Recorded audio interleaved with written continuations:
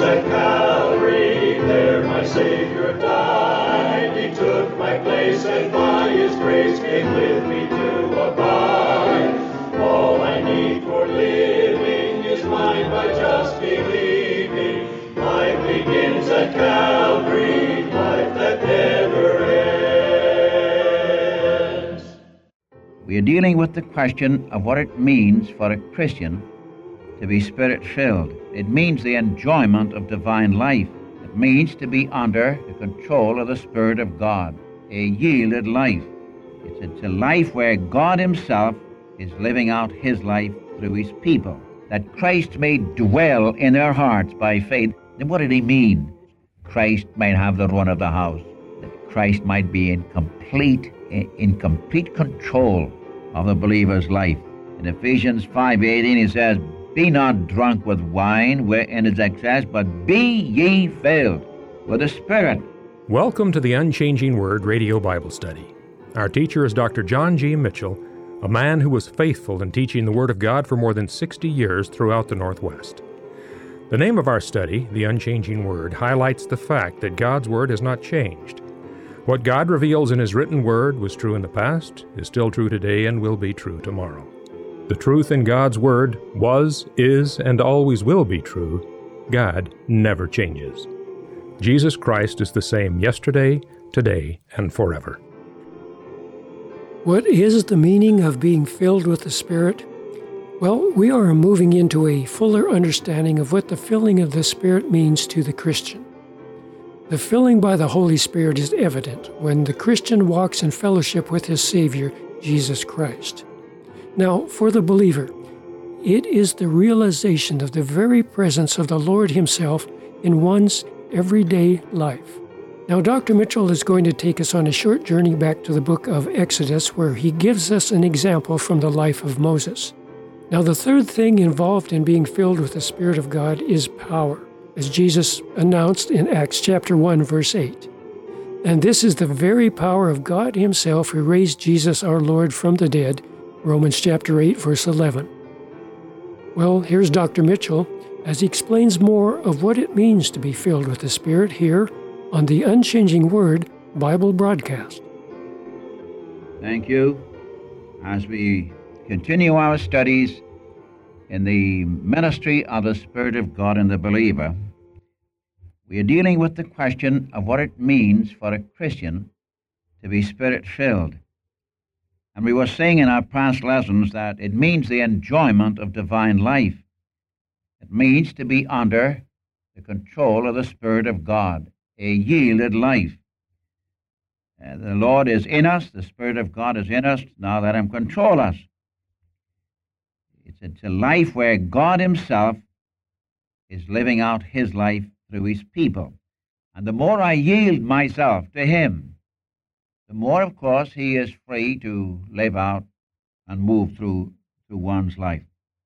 And then we said it meant to walk in fellowship with God and His will, that His purpose becomes our purpose, His will becomes our will. And this was, of course, very paramount in the life of our Savior. In fact, the consuming passion of our Savior was the will of His Father. He was obedient to His word and submissive to His will. And when you and I are walking in fellowship with God, we're Spirit-filled. I want this very clear in your mind.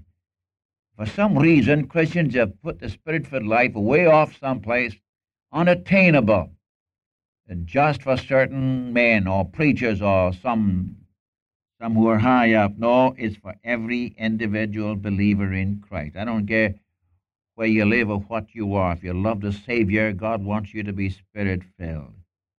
And I say, if you're not Spirit-filled when you're walking in fellowship with Him, then my friend, I don't know when you will be. It's the realization of the abiding presence of the Lord. You know, one of the last words our Lord said to the disciples was, "I will come to you.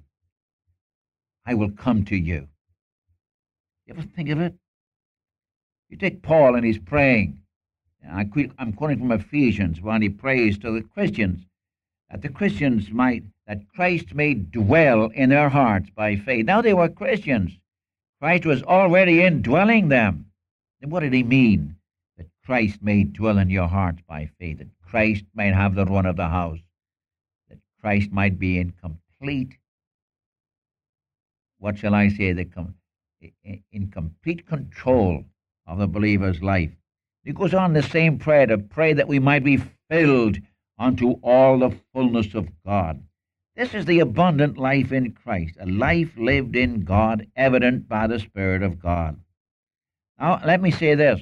The flesh is going to resist this life all along the way.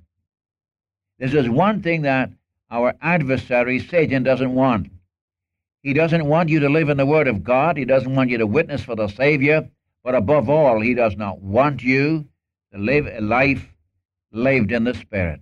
He doesn't want you to have a Spirit-filled life. He wants to get into your life and have some control over you. You know, it's an amazing thing how easily self-will takes over. But a Spirit-filled life is where God takes over. It's a question of our yieldedness to Him. And as I said a moment ago, the flesh resists this life every inch of the way. You remember Galatians chapter 5, verse 17?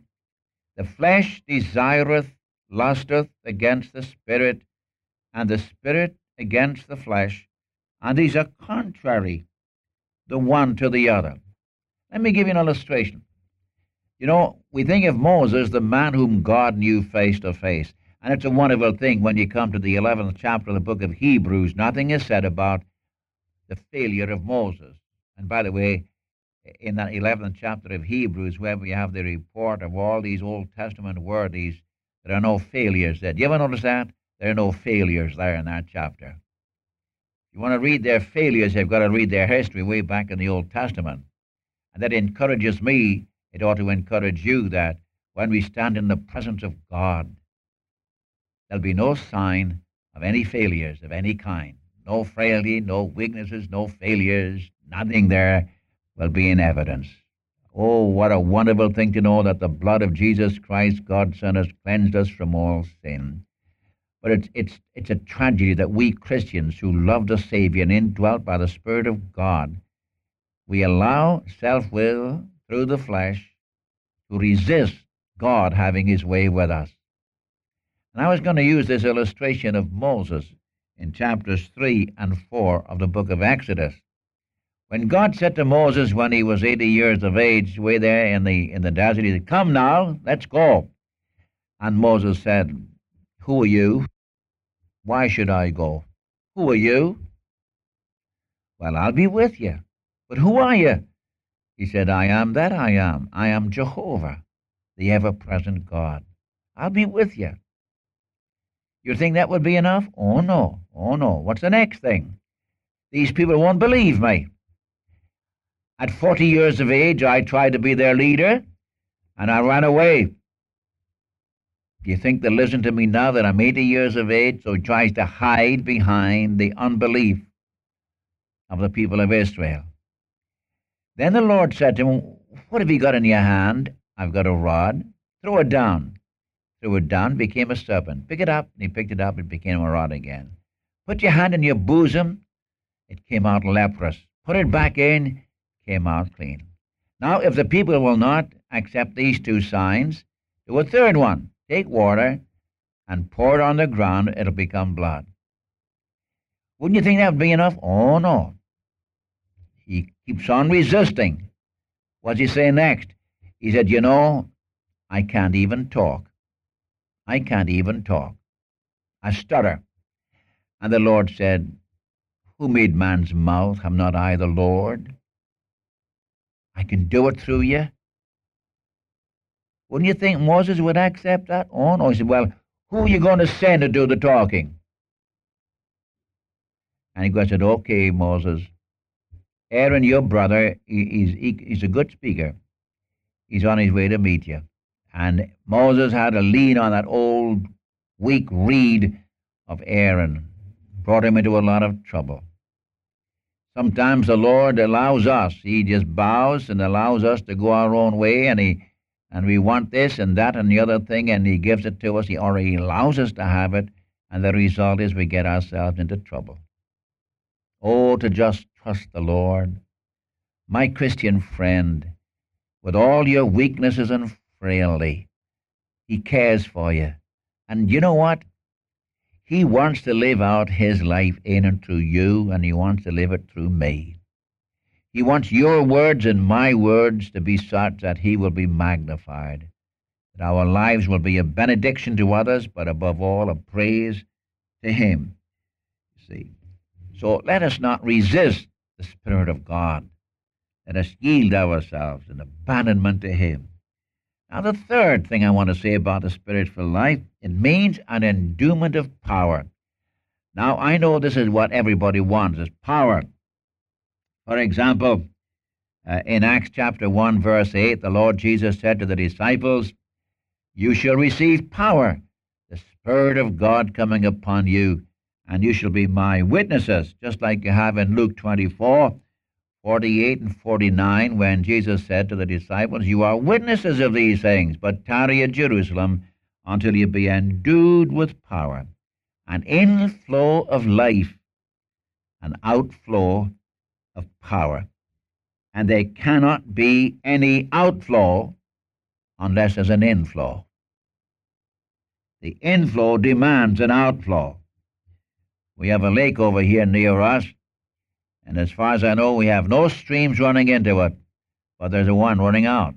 Somewhere down below, they've got some inner springs which we don't see.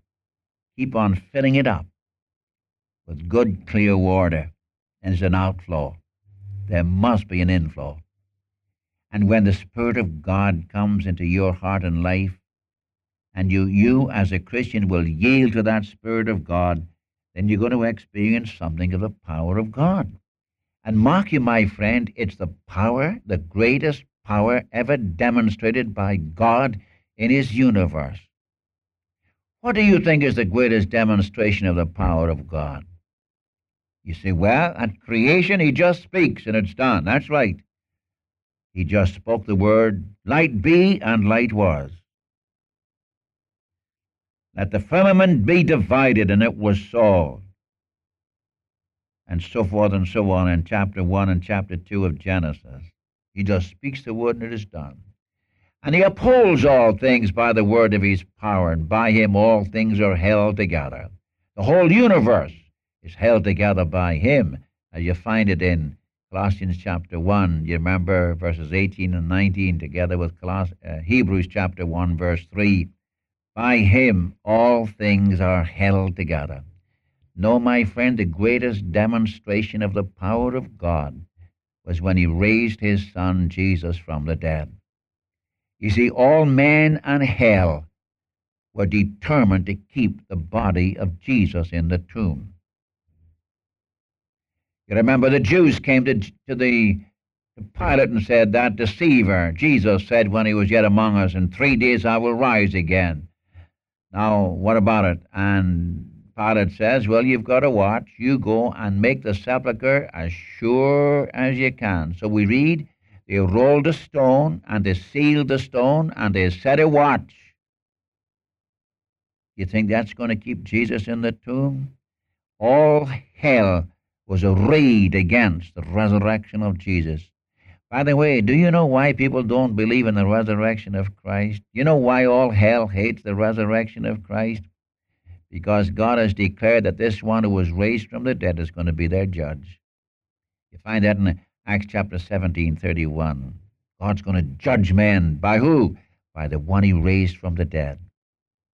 Now, Paul prays for this in Ephesians chapter 1 when he said he prays that we might know what is the exceeding greatness of His power to us who believe, according to the working of His mighty power which He wrought in Christ when He raised Him from the dead and set Him at His own right hand in the heavenlies, far above all principalities and powers and so on. The power of resurrection and exaltation is to you and to me who believe. You know, there was a time when I said, "Dear Lord, give me more power." Oh, how many prayers go up. "Lord, give me more power to do this, do that, or do the other thing." My friend, we don't even use the power God has already given to us. You and I already have in us right now, the very power that can transform our bodies into bodies of glory.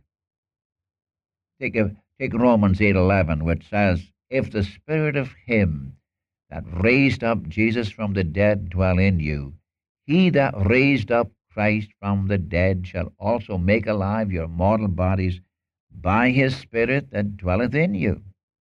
Oh, Mr. Mitchell, how I'd love to please God, how I would love to do something for the Lord, how I would love to walk with him. You can.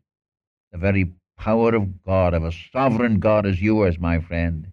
You take Colossians chapter 1, verse 29, where Paul says, when Paul says we preach a person, you remember, whom we preach, warning every man, teaching every man in all wisdom. I strive, therefore, according to the working of him who worketh in me mightily. Mightily. In 2 Corinthians chapter 10, verses 3 to 5, you remember it? Paul says the weapons of our warfare are not carnal. They're not of the flesh, but they're mighty through God to the pulling down of strongholds, to the casting down of every imagination, of every thought, and to hold everything in obedience to Christ. Power. Power. Is that what you're crying for? Is that what you're praying for? My friend, the Spirit-filled life is a life of power. And as I said before, it doesn't necessarily mean to go out and perform miracles. Sometimes we need the power of God to live a Christian life right in our own homes. We need the power of God to live a Christian life where we work, in the office, in the plant, in the factory. We need the power of God to live among our neighbors, to live that life that glorifies God. Indeed, how can you live the Christian life apart from the power of God? Impossible. That's why I'm so desirous that you and I shall be a people who shall walk in fellowship with God and know something of a life in God, the most satisfactory life that a person can ever live on earth is that life lived in Christ here on earth, where he lives out his life through us. You ever think of it? No more worry, no more strain. Oh, to have a life without worry, without strain, without fear. My friend, it's yours. This is the Spirit-filled life. Now, it may be, as I say, there may be a special filling to meet specific needs, but I'm talking about every believer. This is in the province of every believer to be Spirit-filled. Now, at regeneration, there was a crisis. A new life was given to us. We were saved. We were born again. We were baptized by the Spirit into the body of Christ. Our bodies became the sanctuaries of God. We were sealed by the Spirit. But now, a daily process of continually being filled with the Spirit of God. This is not an act once for all. This is a continual thing. You may have been filled with the Spirit of God yesterday. Are you filled today? I've heard people get up and testify what happened 5, 10 years ago. Well, thank the Lord that happened, but that was 5, 10 years ago. What about now? What I want to know is now. What about my daily walk now? I'm concerned about the now, not the past, the now. And just inasmuch as I yield myself to him and walk in his fellowship, then, my friend, that's the life in the Spirit. That's the life of being Spirit-filled. You know, the early church had power to witness. That dear old Peter. When a girl said to him, the night our Lord was betrayed and crucified, "You're one of his disciples." He said, I'm not. I'm not. I'm not. I don't even know what you're talking about. This is Peter before the cross. After he's filled with the Spirit of God on the day of Pentecost, he He defies the whole Jewish nation. In fact, when he comes to chapters 3 and 4 and 5 of the book of Acts, he stands before the leaders of Israel, the very men who put Christ to death, the very council that said he must die by crucifixion. He accused them of killing the Prince of Life. He accused them of killing the Son of God. Oh, the transformation, what caused it? Filled with the Spirit. As I say, the early church had power to witness, to preach, to sacrifice, to suffer. Yes, to suffer. Because you remember they were all martyred. As far as I know, every one of the apostles, including Paul, were martyred. As far as we know about John, you remember John was boiled in oil and he was in prison. He worked in the salt mines. He was a slave. He lived to a good, ripe old age, did John. Peter, crucified head downwards. Andrew, thrust through with a dart. James, beheaded. Paul, beheaded. They all knew what it meant to be in prison and to suffer for the Lord's sake, but full of joy. Why? Filled with the Spirit of God. My friend, you can have that. You mean me? Yes. Yes, little old you, right where you are. You say, but I'm shut in. I'm in bed. I can't get out. I don't care what your circumstances are, my dear friend. You can enjoy Christ for yourself. This is a Spirit-filled life, the enjoyment of divine life, walking in fellowship with God. You know, I remember a dear servant of the Lord, just before he died. His daughter came in to see him.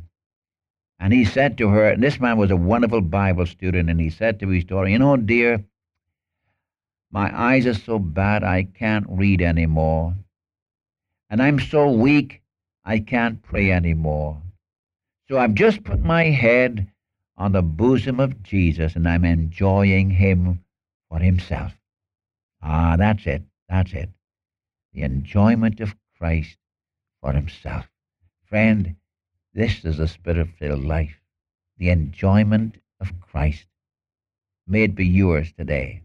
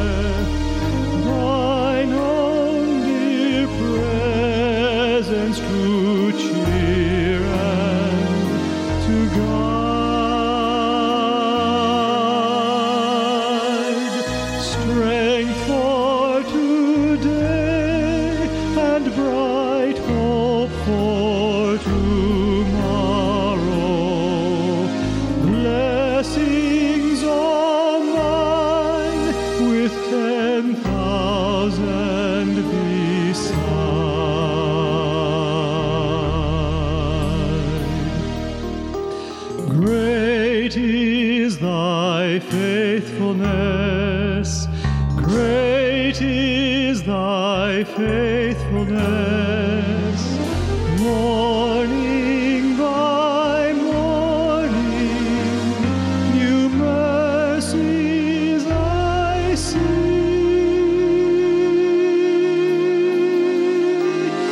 All I have needed, thy hand